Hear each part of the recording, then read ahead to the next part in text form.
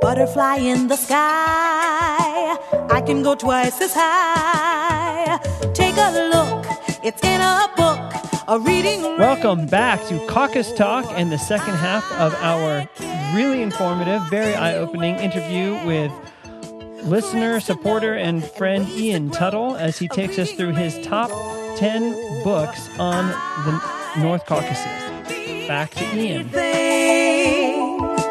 Take a look, it's in a book, a reading rainbow, a reading rainbow, a reading rainbow, a reading rainbow, a reading rainbow. Ian, have you read, let me ask, have you read any of poems or literature by some of the native Caucasus peoples like Rasul Gamzatov from Dagestan? Anybody like that? The only native Caucasian author I have yet to read in an English translation is Mohammed El-Karaki's Campaigns of Shamil. Okay. In its entirety. But I managed to find a translation that was from the original Arabic to the English. Alas, I was not informed or knowledgeable enough during my time when I was actually in Russia to inquire about the literary characters from Kabardine or Adyghe or even the Dagestani motion. So that's part of my goal is to get more well-versed in the native literature. Yeah, and that'd be. Can you research that for us? Because we get back to us on that. I honestly, I doubt there's much in the English language written by people from the Caucasus. I think that's the problem. I know Rasul Gamzatov from Dagestan does have some stuff translated into English. I'm not sure. Well, he has a website. I mean, he's not live, but his website, his official website, has a whole English translation side to it. So It's not printed, but you can read. I don't know if all of his poems are translated, and I'm not sure about the quality, but there are online resources, as well as poetry reads in any translation. Very good. But that is there. Cool. I know there's there's a Circassian man by name of Kaidir Natho who has written several books in Kabardine literature that has been translated to English, and they were on Amazon. I haven't checked recently if they're still available on Amazon, but I've seen them. It was part of my reading list. That's my ever-growing list of things I need to buy and read. Got it. Yeah, that was good, and so that was kind of a look at literature of the Russian literature about the North Caucasus. Again, that's called The Cossacks by Leo Tolstoy. So perfect. All right, number 3. All right, moving right along. Yeah. So what I would recommend for people who are interested, particularly myself, who are interested in the Circassian peoples, is there's a very accessible book called The Circassians: A Handbook by Amjad Jamuka. He's a Circassian scholar who passed away a couple years back from Jordan, and he wrote several books about Circassian traditions and culture. He's got a book also called Circassian Customs and Folklore, which is a larger tome that essentially expands more upon what the handbook talks about. But the handbook's very accessible. It talks about first, a little bit about their history, their relation to the land, to the other peoples in the Caucasus. It talks about their history in the Ottoman Empire and the Soviet Union, and also talks about their customs, traditions, some of the Disparia communities that are in Israel and Turkey and Jordan, etc. And he goes a lot into like arts and crafts and architecture and even within the linguistics. The other volume that's larger expands on that and also has a 50-page cookbook about different dishes, which are both Kabardine and then brighter speaking Adyghe dishes, like from Shapsug tribes and the other tribal groups. So I would highly recommend that book because it allows the reader to slowly digest the complex, intricate nature that Circassian society is. Because the customs traditions, as you probably have gathered from your personal experience meeting Circassian peoples and also the interviews you had, is they're very complex people. And in English, especially having an English language resource that's a guide to some of their traditions, particularly Adyghe Habaz, which for a very long time was a legal code never written down. It was passed down. It's now been written down. Interesting. So, okay.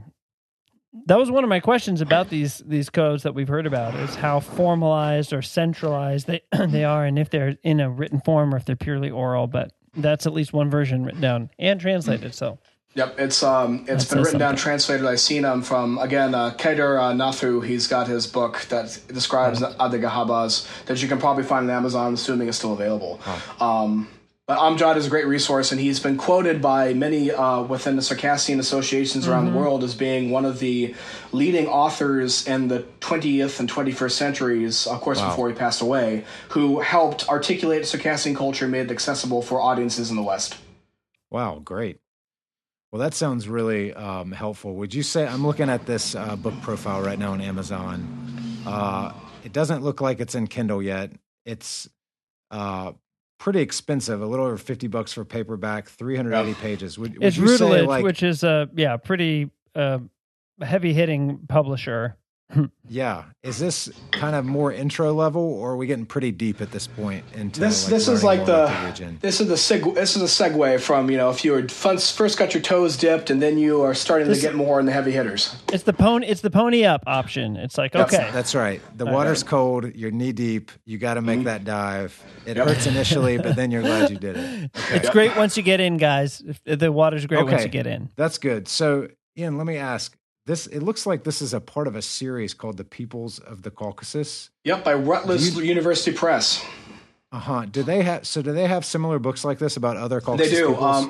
Rutledge has a whole entire series that's dedicated to the North Caucasus and also, more broadly speaking, South Caucasus. And Amjad Jamuka also wrote a handbook for the Chechens and also the Abkhazians.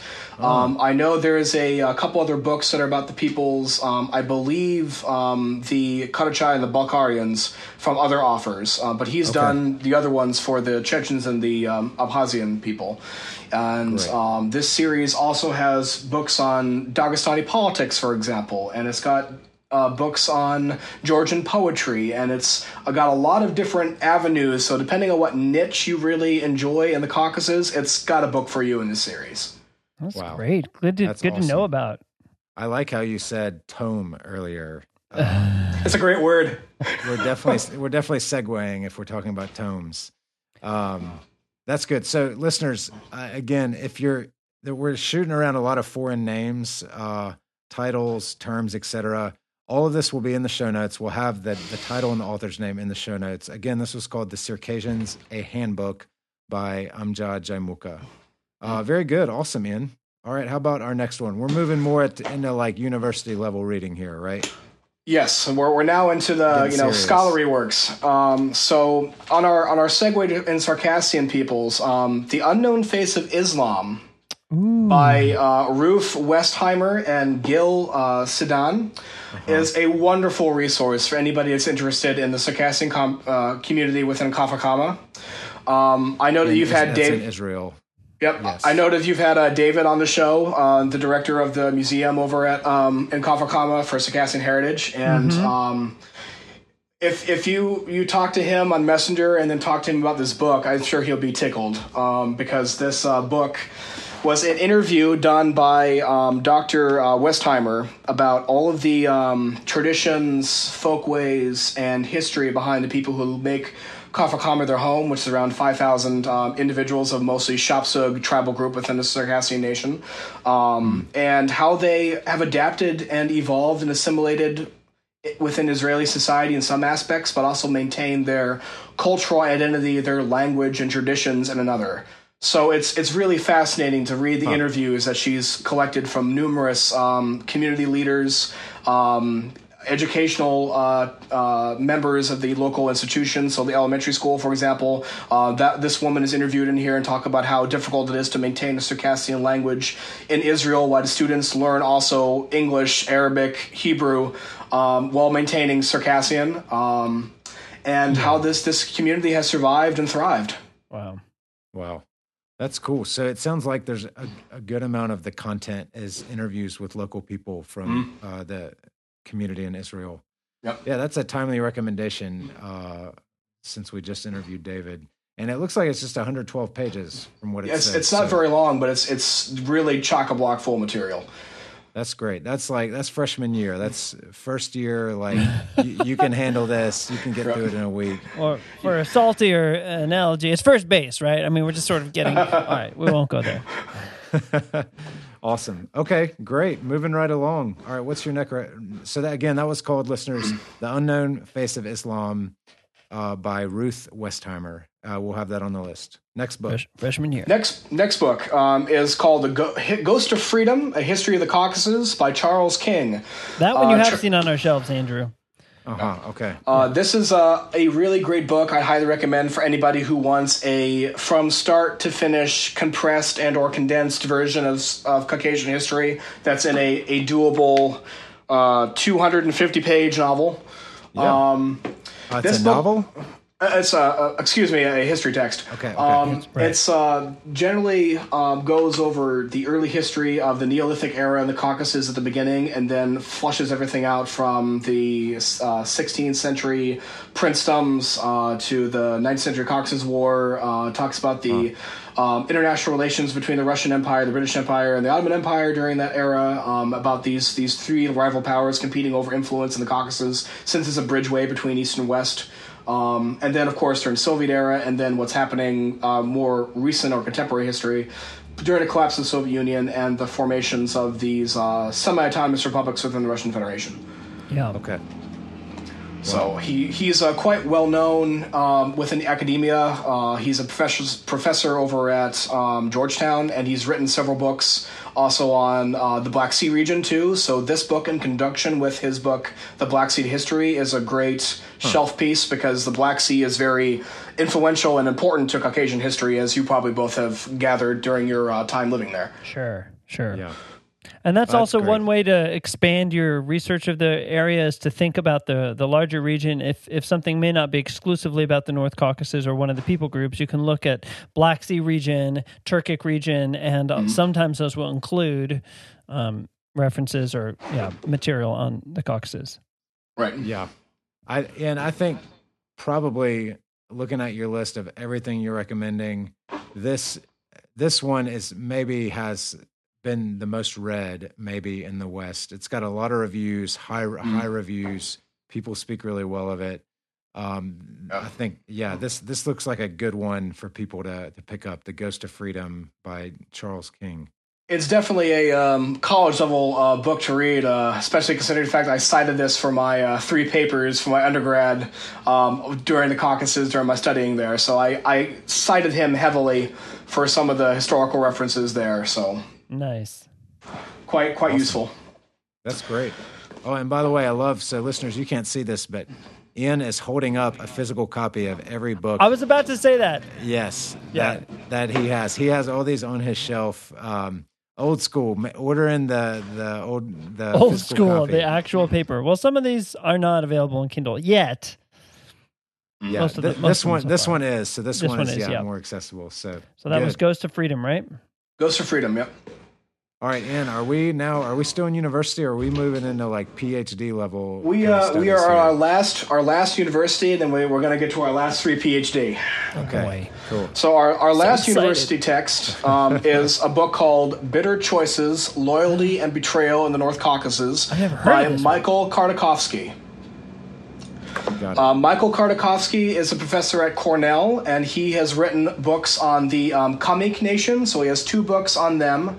This particular book on the North Caucasus, and he also is a contributing editor in the book Russia and Empire, which talks about how the Russian Empire administrated, viewed, and assimilated its various conquered peoples, both the Caucasus nations, the Central Asian nations, and some of the Baltic states during its 19th century expansion in all directions.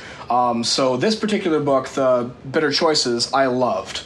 I highly recommend it for people who really want to get into the nitty-gritty, deep history of the Caucasus, because he follows primary sources of a Cossack, Terek Cossack specifically, soldier who had Chechen ancestry by the name of, let me look up here in the book real quick so I can get the spelling correct, by Semen Archikov, a last name spelled Atarchikov, Shikov. So just like it sounds. Yeah. As like it sounds. You got it. He had a lot of primary sources that dealt with the records from this individual giving dispatches to several Russian generals during the Caucasus Wars. And it talks about how he transitioned from a local guide helping Russian troops to translating because he spoke Tartar, Chechen, Russian, and several other various languages. Wow. He would go to the tribal groups. He would try to talk with them to convince them, hey, could you please move from your land so we don't have to kill you, or vice versa, right? He was so well liked that he was then personally submitted to become a member of what they call the, colloquially, the Circassian Guard in St. Petersburg under Nicholas I. So he was one of the elite troops which helped guard the emperor during that time. He was then sent back to the Caucasus to help negotiate the surrender of the Karachay tribes within the Chigem and Baksan river valleys. And then he decided just on a whim I don't want to serve the Russians anymore. I'm going to switch sides and fight with the Caucasian tribes. So he then sought out with a Circassian unit and fought with a Circassian unit for a while, switched sides again back to the Russians, then switched sides a third time back from the Russians to the Circassians, where he ended up being killed during a battle, during a skirmish. Oh my gosh. So it follows Switch his... sides. Yep. It follows, and it's quite common. If you read a lot of the literature, that's why I love this book, because it really gets into nitty-gritty of the side switching of both Russian soldiers and also local Caucasian tribal members switching sides and working, kind of playing the Russians and the tribal leaders, even Imam Shamil, against one another for their own personal benefits. It's very, very fascinating to read. Huh. Wow, yeah, I haven't heard of that one either. That is based on... the source, kind of primary sources. Is it written in a novel kind of style or more historical? It's an historical style, but Michael Khodorkovsky does a very good job of forming it out like a novel, because since he's been to these places he talks about in Chechnya, and also particularly within Dagestan and within Circassia, what we used to be called Circassia. For our listeners, modern-day Republics of Adygea, Karachachkessia, and Karmelia-Balkaria. He can describe them like you would in a novel, so that way it's very engaging. It allows you to absorb the historical knowledge, but also kind of have a breath of relief, because you're getting scenery and you're getting vibes and you're getting personalities involved, which also in history is very important, because half of history is the personalities who were involved in it. Well said. Yeah. Wow. Man, that's a great one. Yeah, I have not seen that book on anybody's bookshelf or often in a recommended list, so I think that's a good one, good addition here for our listeners. Bitter Choices by Michael Khodorkovsky. Yep, Khodorkovsky. Now we're getting the PhD levels, fellas, so... Here we go. Brace yourselves, all right? I'm going to get my seatbelt. Yeah, we'll get your seatbelt on. So, my next book recommendation is called Muslim Resistance to the Tsar. Its subtitle, Shamil and the Conquest of Chechnya and Dagestan. And this book is written by the late epic scholar Mos Gremer, who was a scholar at Tel Aviv University in Israel. He specialized in the Department of Eurasia and North African Studies, and he is by far the number one expert in the English language of the Caucasus War in the 19th century against Shamil. Okay. Wow. This is another 300-page tome, which is very well footnoted, which talks about the start of the Russian conquest from General Imarov during the 1870s, 1820s, and proceeds to Shamil's surrender in 1859. It follows, if you love military history and you just love history in general, particularly by talking about the personalities. There are so many general names in here, I had to write them down on my iPhone notes with this book so I could get everybody together. Oh my gosh. He gives great descriptions about how they... these generals in the Caucasus, the Russian generals in particular, would sabotage one another to get better prestige in the emperor's sight. How the troops lived. I mean, how much grape shot you put in the cannon to fight Chechen soldiers in trees. They used to... So he's got a great part in the beginning of the book talking about the campaigns, and they would used to fill grape shot in the cannons and shoot the trees down because the Chechens would climb up in the trees and snipe the Russian soldiers from the trees. Taking trees out. And they would take trees out because the Russians thought it would be better off just to take the trees to limit the Chechens' ability to hide and ambush them than actually killing them. So you will note that, particularly in Lower Chechnya, there's very little forest anymore. And most of that forest was deforested during the war in the 19th century for both protecting the Russians from ambushes and also for fuel for their winter encampments to keep warm. He also goes into campaigns where in Dagestan they would campaign in the summer months because it was impossible to climb up the rocky faces of the mountains with ice, whereas in Chechnya they always fought in the winter. And it was very odd because they could not navigate the rivers during the summertime with all the melted ice, making the rivers turn into torrents and rapids. So it's interesting just to think about that.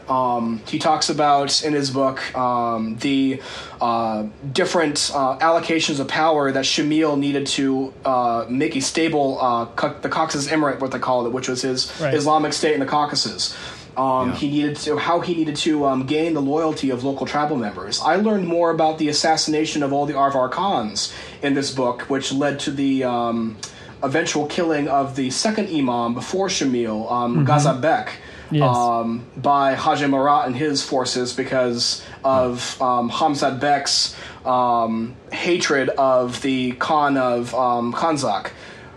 So it was interesting those power politics games between individual leaders involved in the conflict. So I would highly recommend it for those of you who really want to delve deep into the Caucasus Wars. I mean, it's not just that he's read these, Andrew. I mean, Ian, you are prattling off this stuff like you read it yesterday and it's fresh on your mind. This is a 500-page book. Anyway, I mean, that's really amazing. I think, so listeners, you're probably, in case you hadn't gotten this, we don't talk about this a ton on the podcast, but like a lot of the material written about the Caucasus is about the history of conflicts here. And this, if you really want to understand the region, an in-depth read about the Russian Caucasus War in the 17th or 18th and 19th century would be the way to do it. Because that is definitely, probably in the history of the region, probably the pivotal event. Right. You know? Yeah. Man, good stuff, Ian. Great summary. So that's called Muslim Resistance to the Tsar by Moshe Gamer. Again, that'll be in our show notes. Mm-hmm. All right, we're going high level PhD here. What else you got for us? The Last Cookbook. Right. So our next book is called Russian-Muslim Confrontation in the Caucasus, which is a combination of 3 different authors by Thomas Sanders, Ernest Tucker, and Gary Hamburg. Uh-huh. And what they have done is taken a very unique perspective of taking Tolstoy's novel Haji Marat and also Mohammed El-Karaki's campaigns of Shamil called The Shining of Dagestani Swords, which was a chronicle of Shamil's life and particularly his campaigns all the way to his surrender in 1859. Wow. It takes both these perspectives, gives a translation, the first Arabic to English translation of Shining Dagestani Swords, reviews it, then does a contemporary review and translation of Haji Marat, and the end section by Gary Hamburg puts all the historical relevance together and why these 2 books are so important in the collective memory of Russians and North Caucasians living both then and today. Got it. Sounds good. It's really deep. It talks about how the collective memory of why Shamil is such an important figure 150 years after his death in North Caucasus. It talks about how Tolstoy was one of the few Russian individuals in the Caucasus who actually got his and understood his source materials because he actually lived it. So he talked about, this is what we did when we went to a Chechen village, and this is how the Chechens fought us. He also talks about the subtle life changes within both the authors, so how Tolstoy went from a gambling, drunken nobleman who joined the Caucasus War in 1852 to becoming a very religious, very anti-war writer in his later years. That's why Hajimura is such an important work for him, because it was the last work he wrote, and it was published after he died. And so it allowed Russians... it was published, I believe, as I said, in 1910 or 1912. I forget which year. But it was published in the early 20th century, and most Russians who read it either did not live during the era or were old enough to have remembered hearing about it. So when it was published and read amongst contemporary audiences during a time, it was a new glimpse into an older world that had passed. Sure. And for Shamil and his North Caucasian compatriots, El-Karaki's Shining Dancing Swords is a testament to how they view their cause for both independence, but also how they viewed their faith. How Sufism really was a driving force behind their particular movement in uniting so many peoples, which have so many differences in regards to language and customs and traditions. And it helped really establish an identity outside of the tribal, outside of the local. We are Muslims. We are fighting because we are Muslims, and that's what unites us against people who are coming in to attack our home. Because particularly within many religious texts within Islam, that it is justified to fight a war if you are the defender. And so as defenders, it helped them rally up the cause and help them really establish a front line against the Russians. Right. Man. That's really interesting style of writing. Well, I mean, not only is it extremely academic, you've got these brilliant guys with wanting to go deep and retranslate and compare and stuff. I mean, it's the kind of thing that most of us are going to need to read up to. I mean, you definitely couldn't really start there and I think get much out of it, or as much as you should, without a lot of the context, of which these authors are going to be working with, not just explaining, but you definitely need to read. I'd recommend the Resistance to the Tsar before you read this book. That's why I presented it first, because you won't understand anything that El-Karaki is talking about in his chronicles, Shining and Dagestani Swords, because it's written in a for lack of a better term, a Eastern or an Islamic way of writing. So it's more like a chronicle, more like a story than it is like a 19th century history text. So when he describes events, he'll mention a battle, but he won't talk about the dates. And of course, the dates are all in Islamic dates and not in modern Gregorian calendar dates. Interesting. So you have to also, if you're not aware of that, you have to understand when this took place, and so you have to flip back and go. So it's much easier to read the context first and then read his book so you can understand the two texts. Okay. Wasn't there one more lighthearted one at the end here? So did we get a little... I put this in the category of niche. Like the other ones were, super popular, but this one's niche. Number my niche 10. book. Yeah. My niche book for number 10 is I have a passion for anything that's arms and armor of the Caucasus. So, published in 2015, first edition copy is Kirill Rifkin's Arms and Armor of the Caucasus. Behold, it's what he loves. It is a 300-page tome. Which talks about everything you want to know about North Caucasian and also South Caucasian weapons and armor. But it's a lot of pictures. It's that heavy kind of coffee table book, right? Yeah, this is the all picture kinds, glossy we've been pages. waiting all kinds of Oh, pages. beautiful! Yeah, swords and filigree and helmets and whatever. So this book is particularly within the discipline of hypology, which is the study of weapons.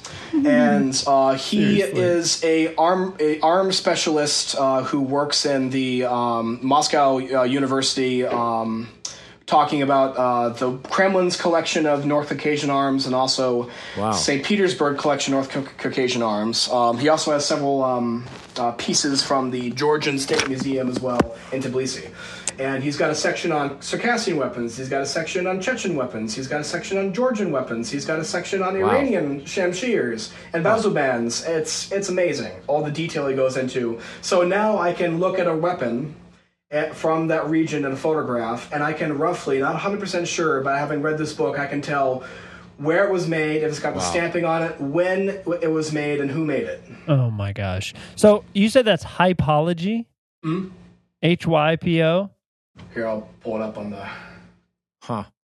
Yeah, I'm looking at the Amazon page here. This is the only book you've recommended that only has 5-star reviews. Pretty impressive. I mean, it's clearly like it's the expert source in this kind of area of interest, you know? So the spelling of that, Eli, is going to be Hoplology.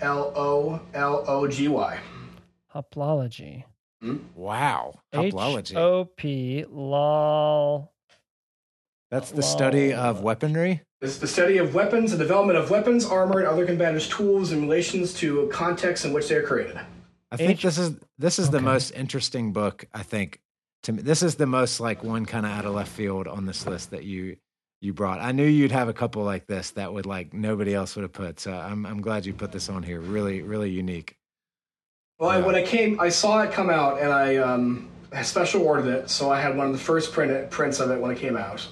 And I needed it because I wanted to do living history. I wanted it to be authentic, so I needed to have parts and things. I got my own bazabands for my Circassian regalia. I've got my shashka and my kinjal and all of my accoutrements to the regalia that I needed to be authentic, because I didn't want to just walk into a shop and just buy a random kinjal, because they're different. If you look at them, there are different motifs in Dagestan, there are different motifs in Chechnya, there are different motifs in Circassia. So if I wanted to present the material authentically for a Western audience who is just starting to understand what the thing is, you got to do it right.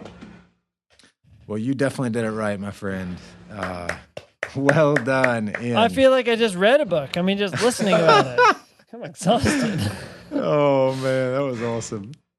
Well, that was a great list. Eli, you and I have done a decent amount of reading on the North Caucasus. All things are relative, but okay. You have one or two you'd add to this list? You know what? I'm going to add some that are on my reading list that I've either looked at, read in, but I don't think any of these I've read cover to cover. And just because, the first one I'm going to suggest is actually a children's book on Dagestan. So this is like the other end of the universe, and no, but this was actually one of the first books we saw when we were just getting interested. And it's one of these sets you find in middle school libraries. You do a report on it. And so I mean this for children, or if you're not going to read even a 100-page book and you want an overview, it's this series Cultures of the World. And they've got them on like different countries, and this is their take on Dagestan. And so it sticks to basic facts about industry and culture. It's very general, but it's very approachable. Great, because we do have children. They can open it, and at a first, second grade reading level, they can get into it a bit. So for those listening who may want to aim at the other end, that's one that I would recommend that I have read in. Nice. There are a couple that are really interesting to me. There's a book called Legends of the Caucasus by David Hunt, and it is a collection of folklore, and I'm getting 2 thumbs up from Ian on that. Yes. Great text. Yeah, really, really diverse in the things that he highlights. What's cool is he takes different kinds of literature or folklore, legends. He talks about there's different topics, like topic 4, rustling, stealing of animals. And then he has, 7 in there, and they're not just from like Central, or say he nails the people group. So you've got Balkar, Chechen Ingush, Lak. So it's super zoomed in. Even the Ubwik, which is an extinct language, and so he's all these topics and draws from their folklore. So that's one that a professor of mine had that I'm really interested to get into. Cool. I will do 2 more. One of them is I don't own this one yet because it's the kind that, like sells for $800 on Amazon because like 3 people have it or whatever. So it's a short book. It's called Tattooed Mountain Women and Spoon Boxes of Dagestan. Wow. So that is so niche. Talk about niche, but it's an ethnographic look at basically symbology or semiotics among women in Dagestani mountains. And so it's super niche and focuses on ethnographic things, but B, it focuses on women and women's lives and what it's like. So it has great reviews, not quite as many as other books, like it has 2, but they're both 5-star. and they've actually purchased it. And then this one's super on the other end of the kind of spectrum, not safe at all. It's a book by a female novelist who lives in Makhachkala. And it's been translated. I think it's very negative. It's called The Mountain and the Wall, but it's a novel, and she's has been published under a male pseudonym. So I think it's a pretty negative take on the situation in Dagestan in particular. I've heard about this, yeah. Yeah, and I don't know if it's so negative that it would just be considered kind of rabble-rousing, but it's because it's been translated. I don't know what her agenda is or whatever, but I am interested in contemporary voices. Not just academic voices, right. But those from 18th, inside. 19th century. Yeah. Yeah, exactly. Let's try 21st century. And those in English are very few. So this attracted my attention because it is in English. Ian, have you read this? I have not, no. Yeah. So, I mean, again, listeners may know more about this than I do, but I'd be interested to read it to hear what some of the contemporary voices are. What's going on? So that's my short list for reading. Cool, good stuff. How about you, Andrew?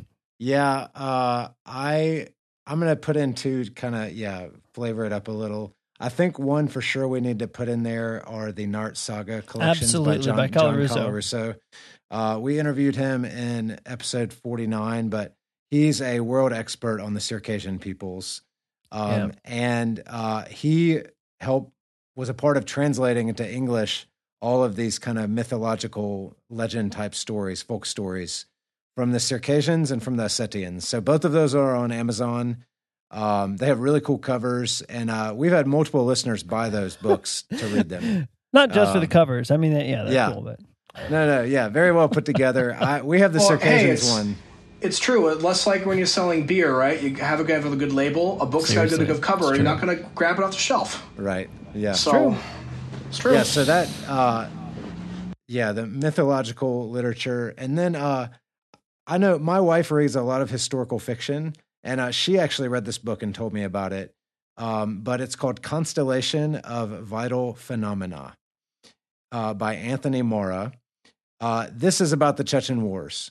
And a lot of people, have heard about this or, this part of kind of modern history in the Caucasus, but it is a gripping read.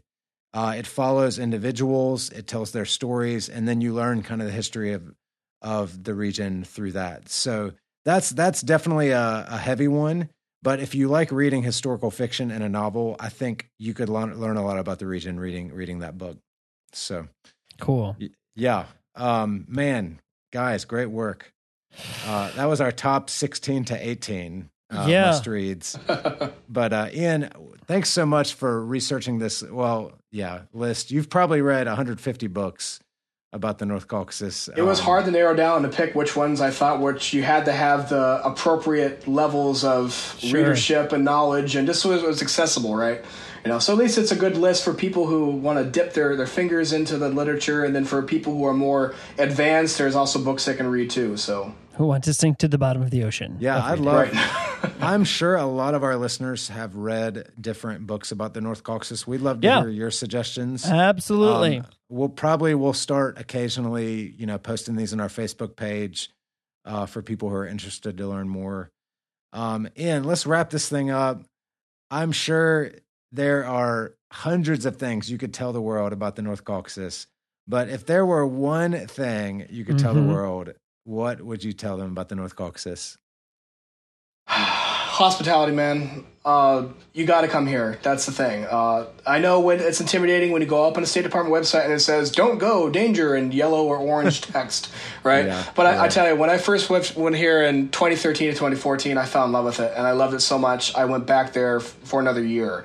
And I'm always trying to find excuses to come back, and it's just been a wonderful ride. You'll meet so many wonderful people. You'll experience so many beautiful sights, eat so many different foods, the scents, the aromas, the hospitality of people here is fantastic. I mean, there's a Circassian phrase that, if you translate from Caribbean to English, is a host is a slave to his guests. That's the mentality that you have. That you are treated like a sultan. That's how it feels. Yes. Yep. I don't mind that at all. having spent a lot of time within a Carpathian household, it's quite a pleasure and a treat, and they love to have you. They live for having guests. So come to Caucasus. Cool. That's awesome. Well said. And I remember you told me one time you were repeating what I think your friend Eldar said, but something like "keep calm and Circassian on," something like that. There we go. Yep. Love that. Man, and this was great. Listeners, I hope this is a good practical resource for you. So we'll definitely have it in our show notes, kind of all the links to the books. Maybe we can even create some kind of PDF or something at some point to get on our website. Eli, you got that, right? I got it, man. I got all the links right here. There we go. Awesome.